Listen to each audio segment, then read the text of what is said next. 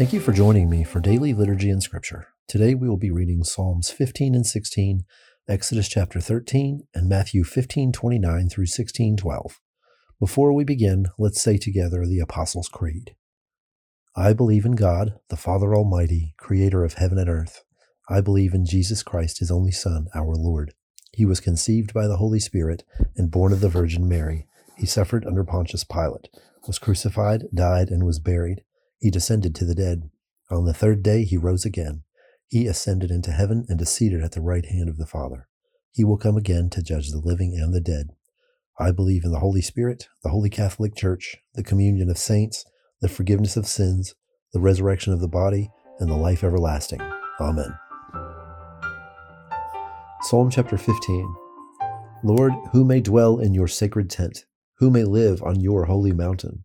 The one whose walk is blameless, who does what is righteous, who speaks the truth from their heart, whose tongue utters no slander, and does no wrong to a neighbor, and casts no slur on others, who despises a vile person, but honors those who fear the Lord, who keeps an oath even when it hurts, and does not change their mind, who lends money to the poor without interest, and does not accept a bribe against the innocent. Whoever does these things will never be shaken. Psalm chapter 16. Keep me safe, O God, for in you I take refuge. I say to the Lord, you are my Lord. Apart from you I have no good thing.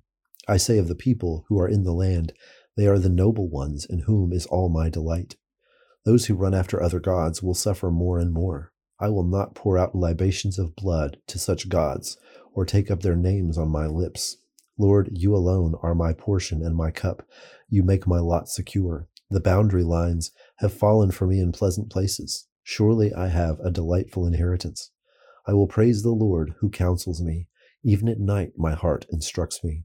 I will keep my eyes always on the Lord. With him at my right hand I will not be shaken. Therefore my heart is glad and my tongue rejoices. My body also will rest secure, because you will not abandon me to the realm of the dead, nor will you let your faithful one see decay. You make known to me the path of life. You will fill me with joy in your presence, with eternal pleasures at your right hand. Exodus chapter 13. The Lord said to Moses, consecrate to me every firstborn male.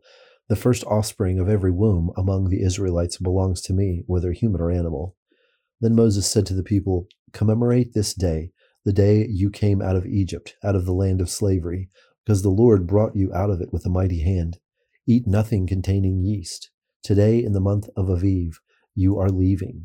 When the Lord brings you into the land of the Canaanites, Hittites, Amorites, Hivites, and Jebusites, the land he swore to your ancestors to give you, a land flowing with milk and honey, you are to observe this ceremony in this month.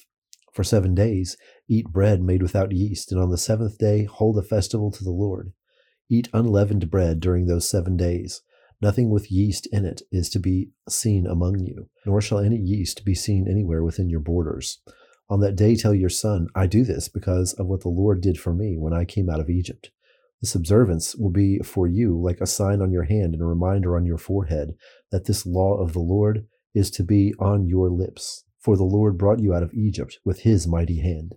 You must keep this ordinance at the appointed time year after year. After the Lord brings you into the land of the Canaanites and gives it to you, as he promised on oath to you and to your ancestors, you are to give over to the Lord the first offspring of every womb. All the firstborn males of your livestock belong to the Lord. Redeem with a lamb every firstborn donkey, but if you do not redeem it, break its neck. Redeem every firstborn among your sons. In days to come, when your son asks you, what does this mean?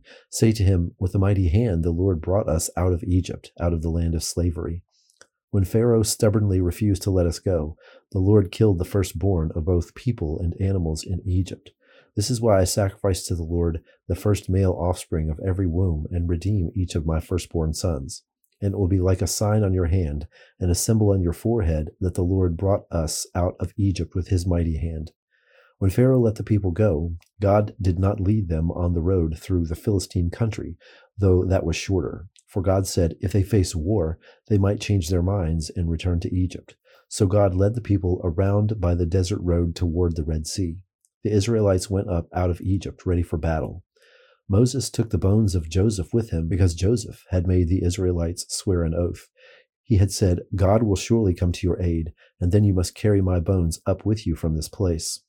After leaving Succoth, they camped at Etham on the edge of the desert. By day, the Lord went ahead of them in a pillar of cloud to guide them on their way, and by night in a pillar of fire to give them light, so that they could travel by day or night. Neither the pillar of cloud by day nor the pillar of fire by night left its place in front of the people. Matthew 15:29 through 16:12. Jesus left there and went along the Sea of Galilee.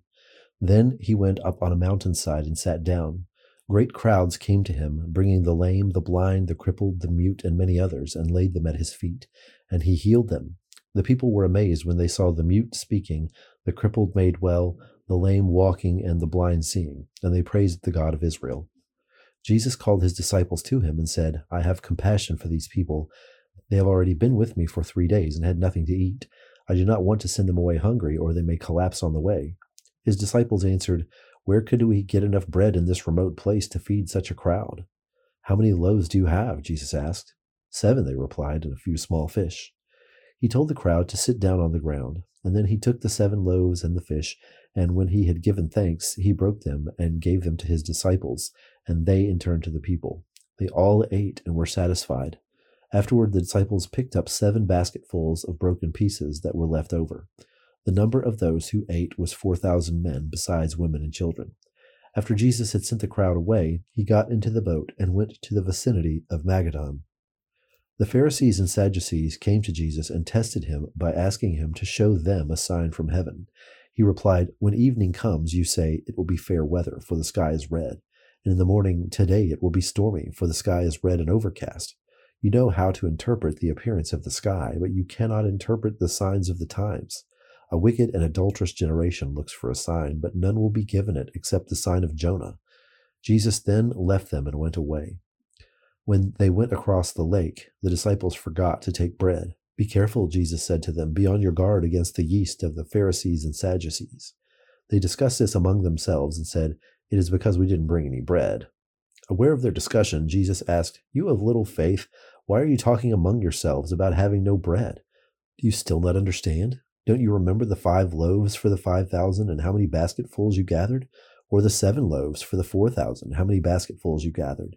How is it that you don't understand that I was not talking to you about bread? But be on your guard against the yeast of the Pharisees and the Sadducees.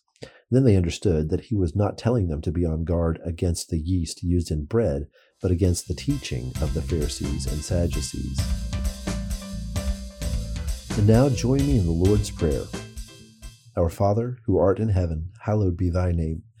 Thy kingdom come, thy will be done, on earth as it is in heaven. Give us this day our daily bread, and forgive us our trespasses, as we forgive those who trespass against us. And lead us not into temptation, but deliver us from evil. For thine is the kingdom, and the power, and the glory, forever and ever. Amen.